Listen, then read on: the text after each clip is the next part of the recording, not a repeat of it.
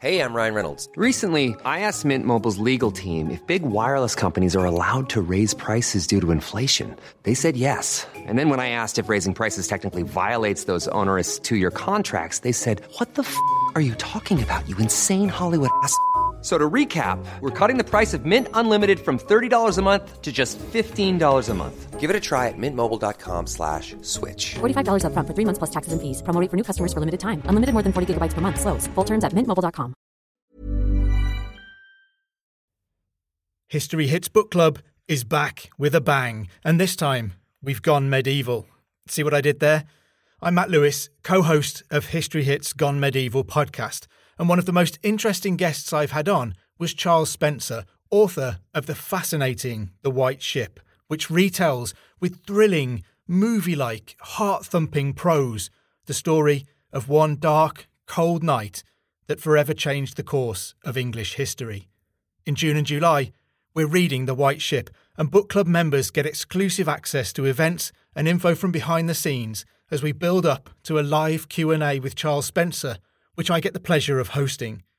You'll also get free access to other History Hit events included with your book club membership, as if you needed any other reason to sign up.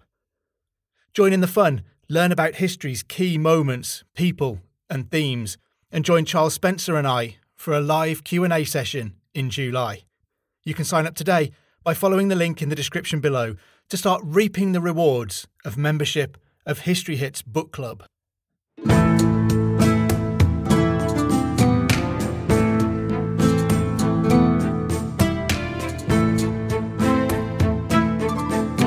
Welcome to this episode of Gone Medieval. I'm Matt Lewis. As part of our Wars of the Roses special month, there's one family that demands more attention than they usually get, and my guest today has been putting that right. The Beaufort family were descended from royalty at the core of the Lancastrian faction during the Wars of the Roses, and provided the royal root of the Tudor dynasty. Packed with some incredible characters and a confusing number of Dukes of Somerset, their story has been brought into the light by historian Nathan Amin, whose best-selling House of Beaufort, the bastard line that captured the crown, has breathed life into this family and their story, which is at the heart of the beginnings of the Wars of the Roses. Anyone who follows Nathan or I on social media will be well aware that we tend to disagree about pretty much everything. For me, the Beauforts were the cause of much of the trouble in England for which the Duke of York is usually blamed. So please know how much it hurts me to have Nathan back as my first returning guest on Gone Medieval, but also please take it as a measure of how good his book is and how important reading it is to understanding the Wars of the Roses. Even when we disagree, we remain friends, and Nathan has repeatedly challenged, changed and refined my knowledge and understanding of this most complex of periods. So welcome back to Gone Medieval, Nathan. Thank you for having me, Matt. Always happy to duel you over your views on all things Wars of the Roses. So let's start off with, what do we know about the origins of the Beaufort family? Who were they and where do they come from?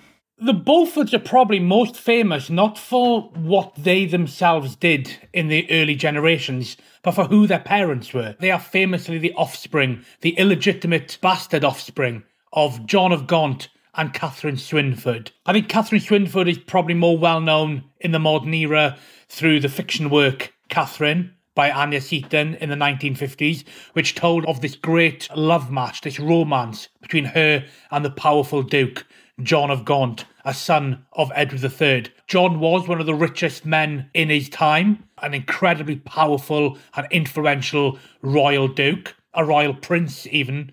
And Catherine Swynford was the daughter of a lowly knight from the Low Countries. She was in fact in charge of his royal nursery. They've obviously met each other through this role, and over time they have entered into an extramarital affair. It was an affair that yielded 4 children, that we know of at least, born out of wedlock. They were the Beauforts, who rose to become these great supporters to the House of Lancaster, their kinsmen. You know, it's a very obscure origins in some ways compared to some of the other great families of the age, the Yorks, the Staffords, the Mowbrays. But no one can say that despite their somewhat obscure origins, they didn't really give it all when it came to the 15th century. They really made their mark known. So they're kind of the result of one of those cliche things of having an affair with the babysitter. Do we know where the name Beaufort comes from? So we have these illegitimate children born to John of Gaunt and Catherine Swynford. Now, they had no entitlement to their mother's married name of Swynford, and it certainly wasn't considered proper for them to be given the name Lancaster after their father's title. So the eldest son of this illegitimate clan, John, he certainly couldn't be called John Lancaster or John Swynford.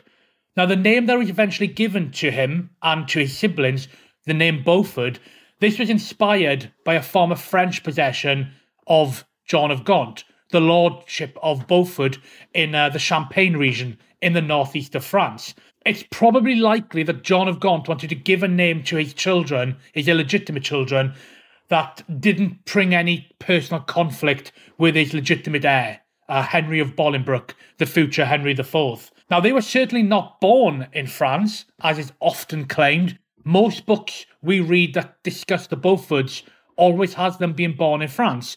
But we have to remember, Catherine Swynford had 3 children of her own, young children, that she was raising in rural Lincolnshire. Rural Lincolnshire was part of John of Gaunt's vast holdings, and it was almost certainly there that these Beaufort children were born. The lordship of Beaufort in France, John of Gaunt actually lost this lordship to the French in 1369. Now, we date the first Beaufort child to 1372.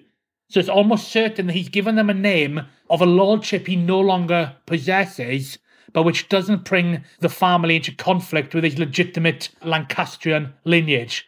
You know, it's a shrewd move, and it's a pretty cool name. To this day, we still have the Dukes of Beaufort, and they're still the only dukes in the peerage who have a title that's not named for somewhere on mainland Britain.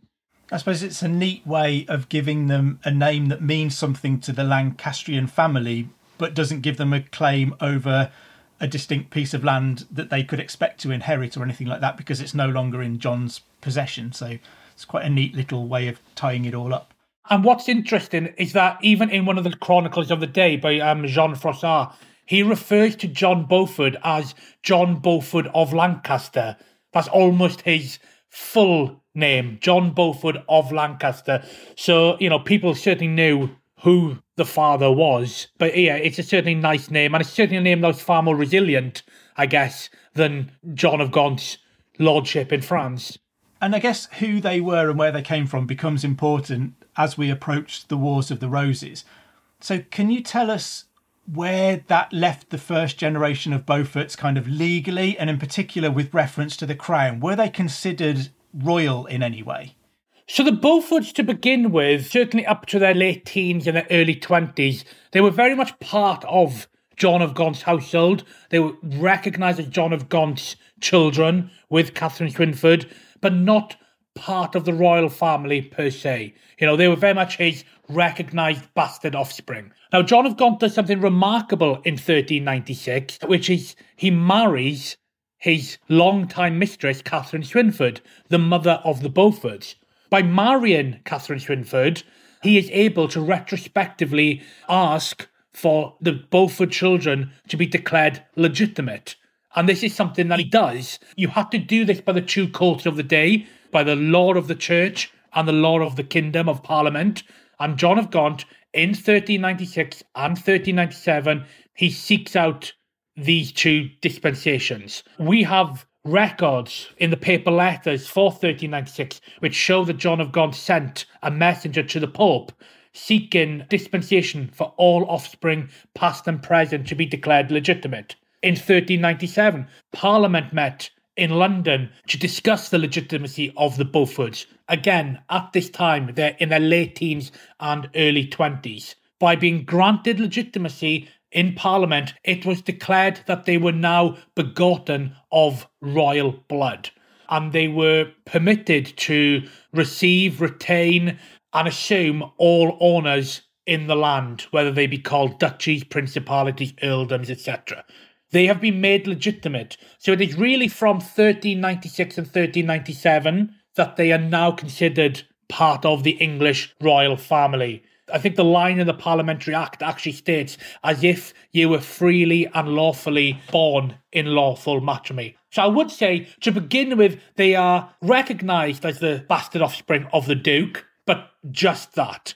By being illegitimate offspring, they can never attain or enter any sort of formal office. They could never inherit any earldoms of their own. They couldn't enter the church. John of Gaunt makes them legitimate in their late teens and early 20s, and this now brings them formally into the royal family as legitimised royal blood.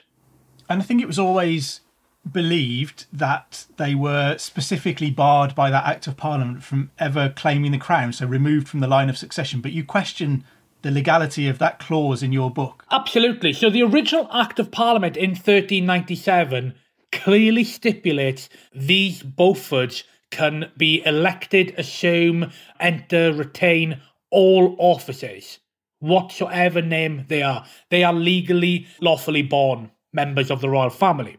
Now, 10 years later, in 1407, John Beaufort, the eldest of the Beauforts, he requested his legitimacy be reconfirmed by Parliament. And the reason he's done this is almost certainly tied in to the change on the throne.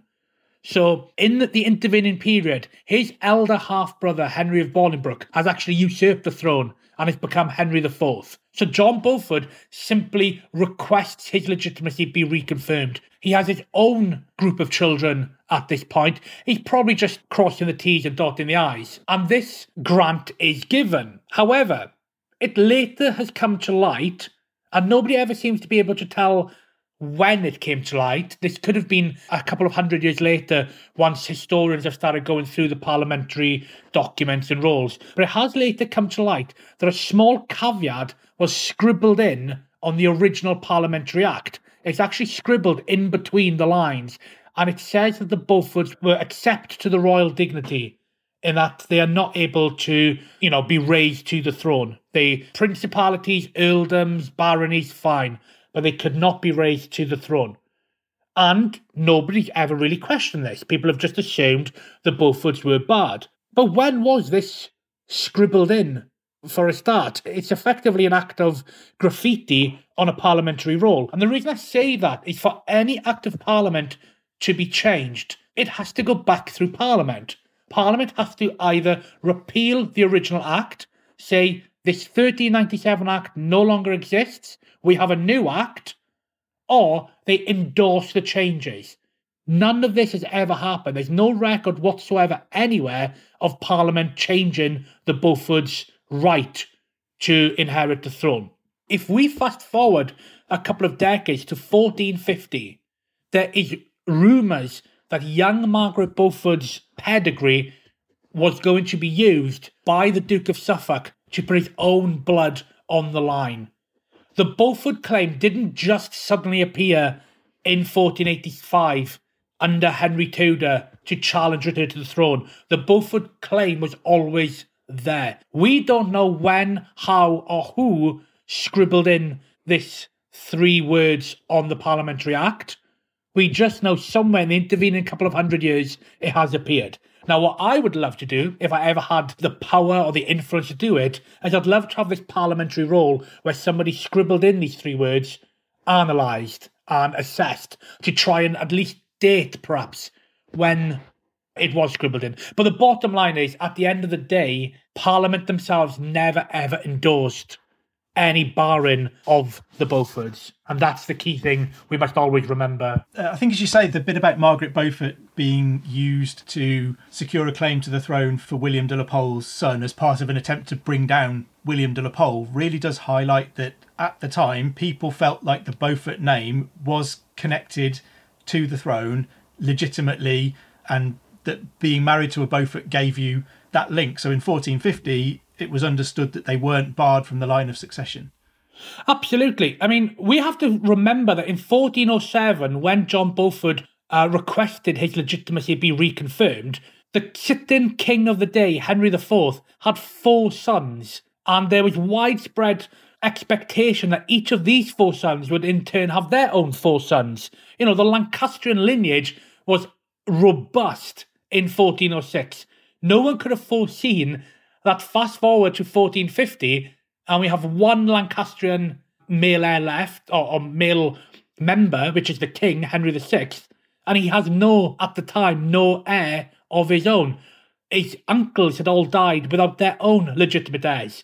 The Lancastrian line in one generation has gone from being completely sturdy and robust to dwindling down to just one person. And this is where then the Beaufort claim and everybody else's claim of the day has started to come into the wider discussion. But there's no need in 1406 for anyone to bar the Beauforts. Why would you when there were 4 legitimate Lancastrian heirs waiting? And if we go off on a little bit of a tangent from the Wars of the Roses just for a second, I got the definite impression from your book that you liked and admired one of the less well-known Beauforts. So Thomas Beaufort seemed to be someone who really stood out for you. Who was he, and why do you think you were attracted to him as a character? What I like about Thomas Beaufort, who was the youngest of the original generation of Beauforts, a younger son, not expected to rise as high as his elder brothers, one of whom quickly became an earl and one of whom quickly became a bishop after they were made legitimate. Nobody expected much of young Thomas Beaufort, but I liked that a later chronicler referred to him as the wise and well-learned Thomas Beaufort. You know, this was a man who ultimately provided a lifetime of service to the House of Lancaster on sea and on land with sword and pen. You know, he was a scholar, a soldier and a statesman. He really did it all over his lifetime. I consider Thomas Beaufort, above all others really, to have been the man who secured the English position in France during the famous wars of Henry V. It was Thomas Beaufort who was personally tasked with holding the towns of Harfleur and Rouen in the face of intense pressure, whilst Henry V, was back in England regrouping his army to launch repeated invasions of France. He was someone who was brave in war, pious by nature, loyal to the House of Lancaster, absolutely loyal to his core, and very close to his nephew, Henry V. What I like about Thomas is that he was a very competent military man. He even served as Chancellor, so he was truly a well-learned man for a soldier of the day. But we know that he was very generous to the unfortunate of his period. We are told by a chronicler, William Worcester, for example, that Thomas Beaufort fed regularly 100, 200 or even 300 men a day with pottage and wine, which I always think makes him sound like a very good friend in time of need. And if anyone in France had served with him and had fallen on hard times, Thomas Beaufort would always provide food, fuels and candles. I find him a remarkable figure who nobody discusses when we talk of the great knights of the late Middle Ages. We hear of, Warwick the Kingmaker. We know about, previous Earls of Warwick. We know about Bedford, Gloucester. We very rarely discuss Thomas Beaufort. And I wonder if that's because he passed away without children. He never had anyone to carry forward his incredible legacy, which certainly would have made the Wars of the Roses far more entertaining if Thomas Beaufort did have his own clan there to take up the fight.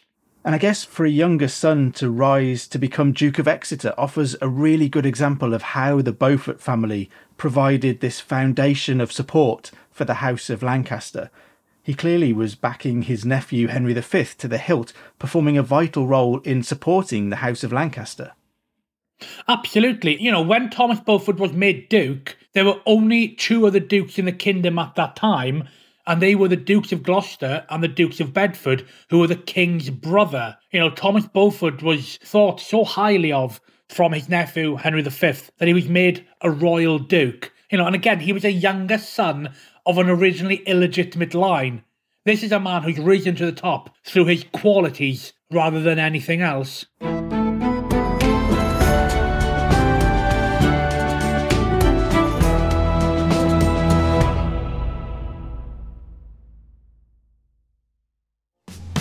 How can toilet training cows help save the planet? Should we start renting our clothes? And why on earth is Bez from the Happy Mondays now keeping bees? I'm Jimmy Doherty, TV presenter, farmer and conservationist. And these are just a few of the questions we'll be answering on my new podcast on Jimmy's Farm from History Hit. Join me on the farm to hear from the likes of the founder of the Eden Project, Sir Tim Smith, Professor Dieter Helm on how to stop climate change, and my old friend Jamie Oliver. Listen to On Jimmy's Farm now, wherever you get your podcasts.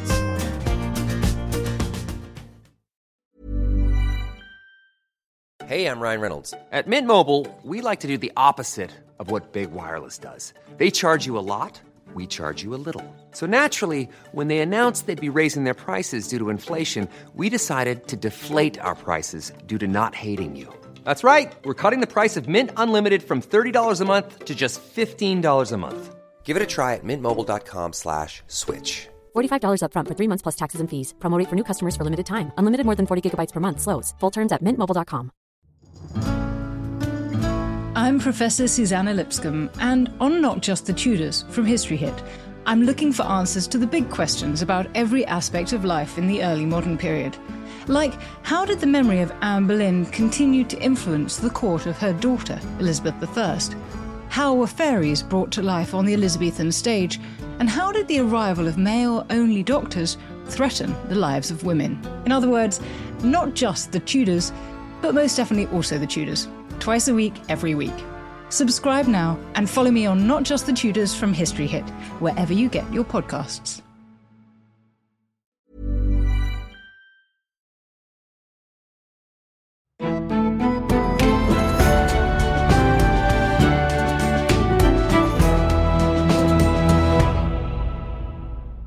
And you mentioned there that one of the original generation of Beauforts went on to become a bishop, and this is Henry Beaufort, who is the Bishop of Winchester and also becomes a cardinal in his career as well.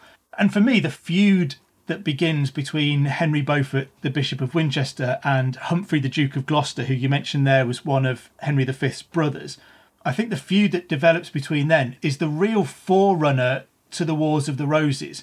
So I guess the deliberately unfair question to ask is, who was right out of Winchester and Gloucester?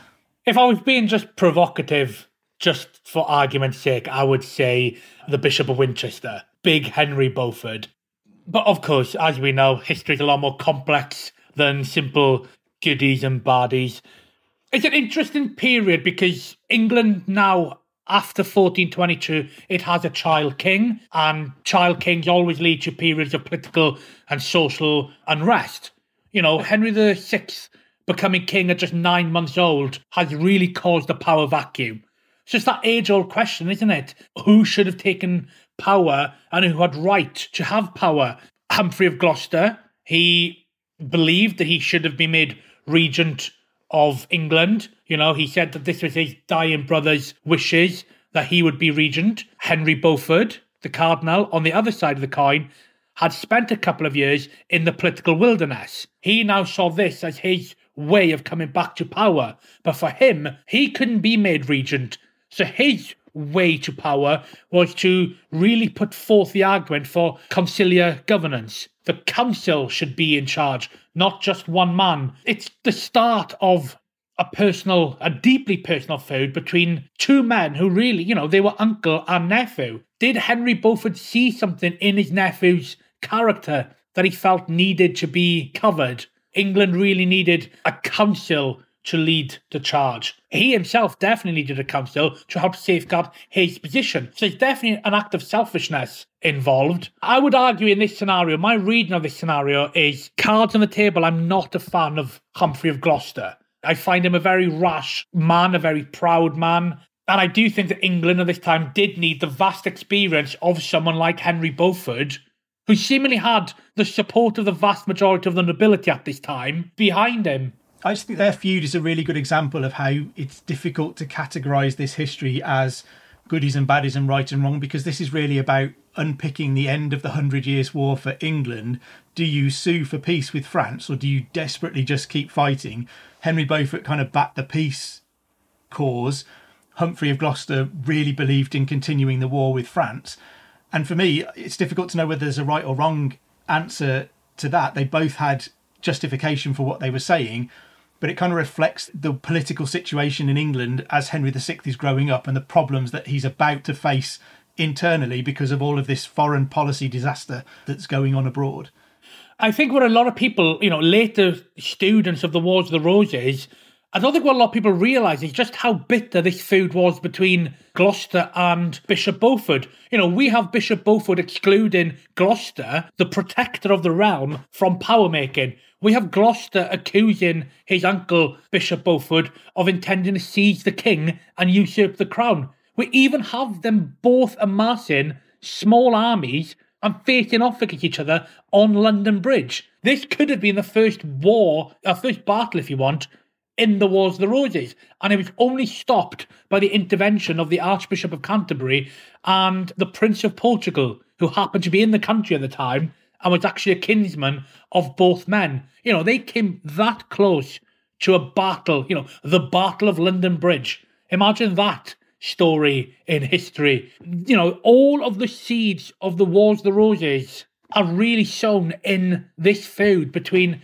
Gloucester and Beaufort. And we see this by where in future the separate factions in the Wars of the Roses almost derive their sense of right from.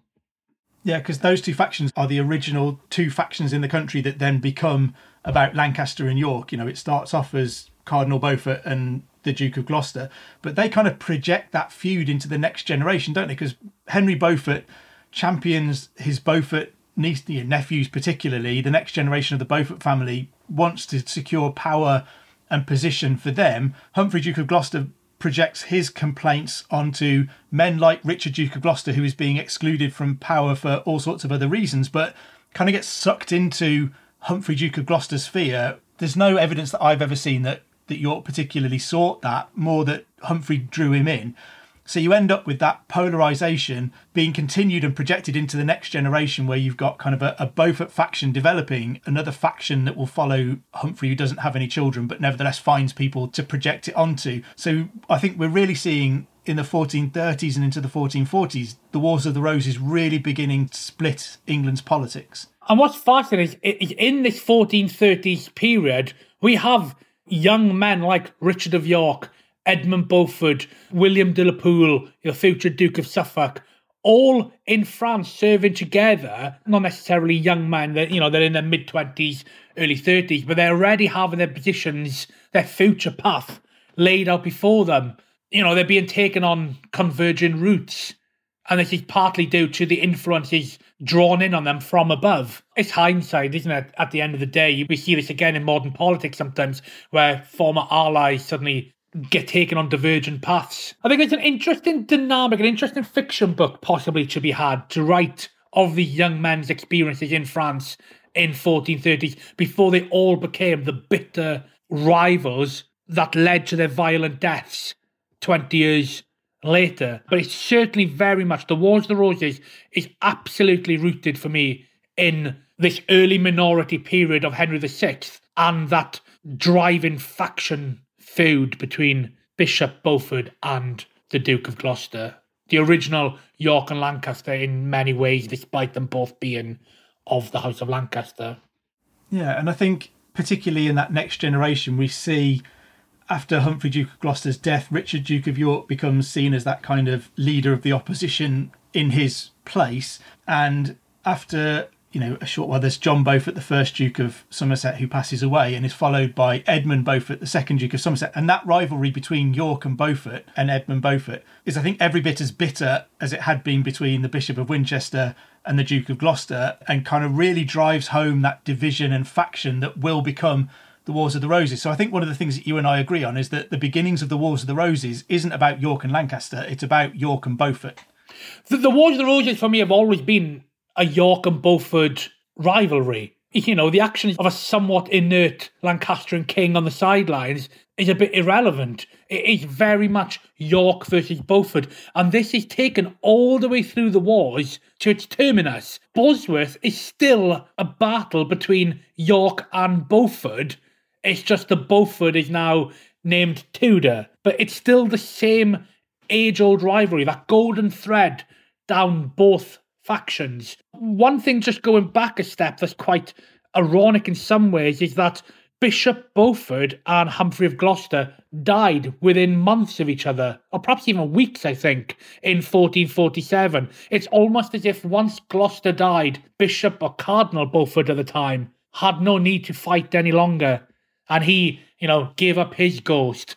1447 is definitely the end of one generation and the start of a new, rancorous period in English history. What we now call the Wars of the Roses. It certainly has that, the older generation have died and the dogs are off the leash, so to speak. It's almost like Cardinal Beaufort just holds on just long enough to see Humphrey gone so he can claim a victory there, and then he pops his clogs as well. So the first Battle of St Albans on the 22nd of May 1455 is often used by, I think, most people as a start date for the Wars of the Roses. Do you think it was? I do, if we're talking about things simply from a military aspect. There clearly is a skirmish of some sorts that has occurred at St Albans. I often view it very much as an assassination hit. It's a mafia-esque hit on the Lancastrian leadership rather than, the more traditional views of battle. But I think, I don't really have too much concerns with pinpointing St Albans as the start of the Wars of the Roses, simply because it's a deeply troubling shedding of noble blood that has created long-lasting desires for vengeance, a very much a circular problem that never really goes away. Even, it has its legacy deep into the reign of Henry VIII and even Mary and Elizabeth, that lingering sense that we can force a change on the throne through violence. So, yes, I'm happy to take the Battle of St Albans, 22nd of May, 1455, as the official start of the Wars of the Roses, if we will. But as we've already discussed, it certainly has its seeds sown a lot earlier than that.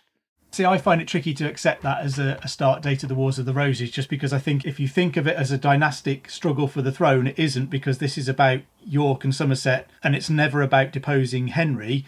So if you think of it as a feud between nobles, it's been going on for years, decades by this point already. So whilst I think the first Battle of St Albans is a real sea change in that this is armies in the field killing each other, I think it's either a continuation of something that's been going on for a while, or it isn't yet the beginnings of a dynastic struggle. So for me, I don't buy it as a beginning date of the Wars of the Roses, but it's nevertheless one that's been in the map for an awfully long time.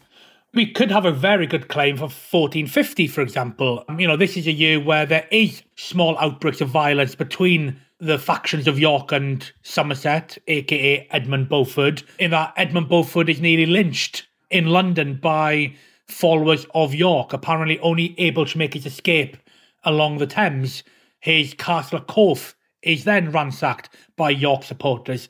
I'm not saying that York himself necessarily gave the order, although I have my suspicions, but there certainly is, as early as 1450, small tit-for-tat attacks going on between York and Somerset's followers. Like I said, 22nd of May, 1455, it didn't come from nowhere. People didn't just wake up that morning and decide, I'm going to have myself a war. So, I will accept it for just arbitrary reasons as the start of the Wars of the Roses, but it really isn't. We need to keep on working back. 1399 very possibly can set a lot of this in motion with the usurpation of Richard II. It's only then he started to deviate from a widely accepted line of succession. But yeah, it's the York versus Somerset story for me from the moment that they first butted heads, which is probably late 1430s, once they've started to be, as impressionable young men with powerful feuding patrons. And so Somerset is killed at the Battle of St Albans, along with other Lancastrian sort of leaders like the Earl of Northumberland. Henry VI is injured. Somerset's son is led away from the battle in a cart because he's so badly injured. Lord Clifford is famously killed. So we start this big round of feuding. So why? I tend to think of the Wars of the Roses at this point as being about York and Somerset. So with the death of Somerset, why doesn't it end at St Albans? York has killed his enemy. He has control of the king and the government. Why isn't that an end to it? I like to focus down on one man's vantage point here, and that is Edmund Beaufort's son, Henry Beaufort, who you've just briefly mentioned. Now, Henry Beaufort is 19 years old. He's in the royal convoy heading north with his father, with his cousin, the king, Henry VI.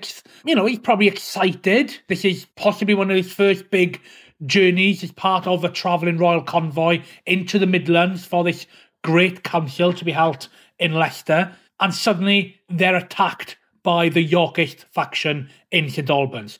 There's chaos, there's confusion, there's anguish, there's screaming, there's dead bodies. He is injured. I believe in such a small, packed town square, he very likely saw his father ambushed and murdered in front of him. We don't know what exact injuries Henry had. We know, as you say, he was taken off the battlefield in a cart. He is then, having just witnessed his father murdered, he is then made a ward of the Earl of Warwick, famously known as Warwick the Kingmaker. Warwick the Kingmaker was the man chiefly responsible for the bloodshed that day. He's the man who broke into the town of St Albans and led this ambush on the royal court party. And now a 19-year-old injured Henry Beaufort is handed over to him to be his master, his guardian, all the while witnessing his father's offices get stripped from him and divvied out between the Yorkists. You know, I think the captaincy of Calais being one office,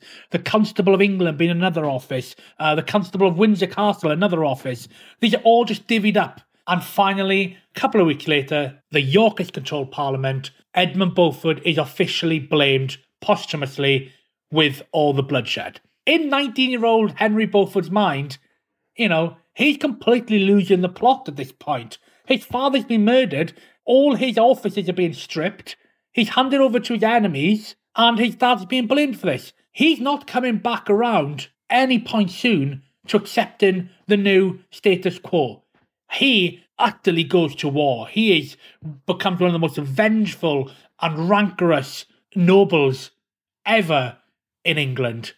And that's some history England has when it comes to, you know, implacable nobles. But Henry desires revenge. He seeks it. He won't let it rest. He goes after Warwick. He goes after York. He constantly tries to ambush them and assassinate them whenever he encounters them over the next couple of years.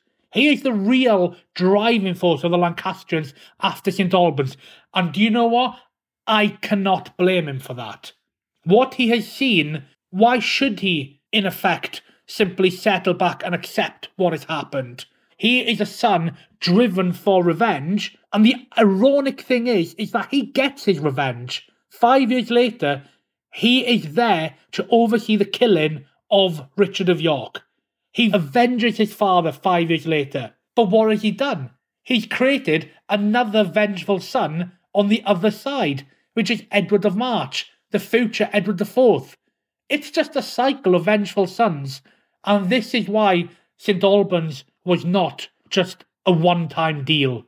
It couldn't be. There was too much revenge needed in the air. Yeah, it's sort of the rifts and the wounds were too deep by that point to be healed by just one cathartic battle where a few people died, and we can call that an end to it. So we see Henry Beaufort kind of go through this rise, as you say, Battle of Wakefield, defeats and kills Richard, Duke of York. Second Battle of St Albans, involved in defeating Warwick, the other great victor of the First Battle of St Albans.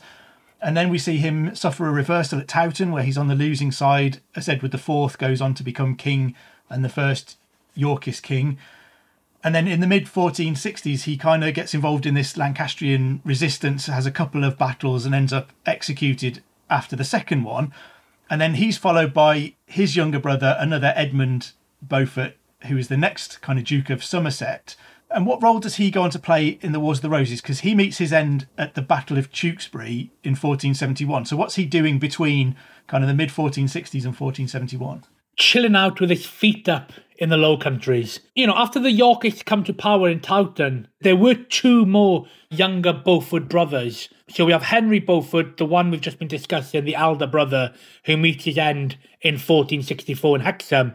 Two younger brothers, Edmund and John, they flee the country. They do what a lot of nobles do at this time. They get in a boat, they slip across the channel, and they put their feet up abroad, hoping for this wheel of fortune to change. And they're in Bruges for several years, the Low Countries. And over time, that wheel of fortune does spin. You know, in 1469, Warwick the Kingmaker, he pledges his allegiance to the House of Lancaster. He defects, and we have that famous 8-month readaptation of the House of Lancaster on the throne. Edmund Beaufort returns to England.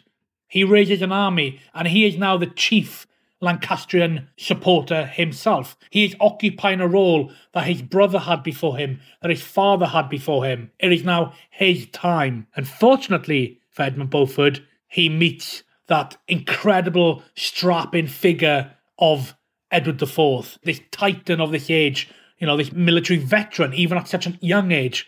That is who opposes him at the Battle of Tewkesbury. Edmund Beaufort and the Lancastrians, they lose. They never really were able to match up with their Welsh levies under Jasper Tudor and his young nephew Henry Tudor, and they are annihilated at Tewkesbury. Edmund Beaufort, he experiences a similar violent end that his brother and his father did before him. Death at the hands of the House of York. There's a famous quote about the Battle of Tewkesbury that Edward IV, to stop these dynastic wars, he sought to crush the seed. We always hear that the Tudors were these masters at eliminating their rivals. They merely copied what the House of York were doing throughout this period. And again, why not? You have to eliminate your rivals to achieve stability for yourself. The Battle of Tewkesbury is the end of the House of Lancaster. Henry VI is murdered shortly thereafter. His son, Prince Edward of Westminster, dies on or shortly after the end of the battle. And the Beaufort brothers, Edmund and John, are dragged, or Edmund certainly is dragged out of Tewkesbury Abbey and executed. Why? Those Beauforts have royal blood. Regardless of what people want to discuss today about this so-called barring from the throne, the Beauforts had royal blood, and Edward IV knew it. This is why he chooses to eliminate the House of Beaufort as well as the House of Lancaster after Tewkesbury in 1471. Edward IV has won. He's eliminated his rivals. Or has he? Exactly. So, do you think then the Battle of Tewkesbury 1471, with the death of Prince Edward of Westminster, the Lancastrian Prince of Wales, and the last male Beauforts there, because there's no children, there's no next generation of legitimate Beaufort heirs, and then Henry VI shortly afterwards, is that the end of the Wars of the Roses, at least as a dynastic struggle between York and Lancaster? Well, it turns out there were two Beauforts left standing, although they are not known to history as Beauforts. One is very famously Henry Tudor, the son of Margaret Beaufort, and it is he who history has shown, took up the Beaufort mantle. He invaded England, 14 years later? He invades England at the head of an interesting army, shall we say, to challenge Richard III for the crown. In the ship that brought him out of exile, that brought him from France back onto the British mainland in 1485, he wasn't the only Beaufort-blooded person there. Next to him was a person called Charles Somerset. Now, Charles Somerset was the son of Henry Beaufort, who died at Hexham. Ironically, considering the Beaufort's origins, he was the illegitimate son of Henry Beaufort. It was Charles Somerset who was actually the last in this male line of Beauforts who arrived into England and fought at Bosworth Field. It wasn't Henry Tudor, it was his cousin. But alas, Charles Somerset was illegitimate, and he therefore had no claim to accept this mantle as the Beaufort Avenger. That was Henry Tudor. But I guess we can say that Charles Somerset did have the last laugh in some respects when we discuss the Wars of the Roses. He was ennobled during the reign of the Tudors, and why wouldn't he be? He was loyal to his Tudor Beaufort kinsman, and he is the founder of the House of Somerset, which today still holds the dukedoms of Beaufort. There's a very interesting switch there. We had the House of Beaufort, who were the Dukes of Somerset. Today, we now have the House of Somerset, who are the Dukes of Beaufort. The titles changed because of that illegitimate sidestep, shall we say, under Charles Somerset. So Beaufort is the day of ultimate vengeance for the House of Beaufort. Henry Tudor and Charles Somerset, side by side, vanquishing the White Rose. It's a nice image to end on, a ship full of Beaufort Avengers. Thank you so much for coming back to talk to us about that, Nathan. I think that really helps us to set the picture for the beginnings of the Wars of the Roses. Why does it happen? And I think there's so many feuds there that critically involve the Beaufort family. They really are someone that we need to understand. And your book is a fantastic place for anyone to start to understand this really important family. So go and grab a copy of The House of Beaufort, please. But thank you for joining us again, Nathan. No problem. Thank you very much. You can join Dr. Cat Jarman on Tuesday for another brand new episode. And don't forget to also subscribe wherever you get your podcasts from, and tell all of your friends and family that you've gone medieval. If you get a moment, please do drop us a review or rate us wherever you listen to your podcasts, including Spotify now. It really does help to signpost new listeners to the podcast. If you're enjoying this and looking for a bit more medieval goodness in your life, then subscribe to our Medieval Mondays newsletter. You can follow the links in the show notes below. Anyway, I'd better let you go. I've been Matt Lewis, and we've just gone medieval with History Hit.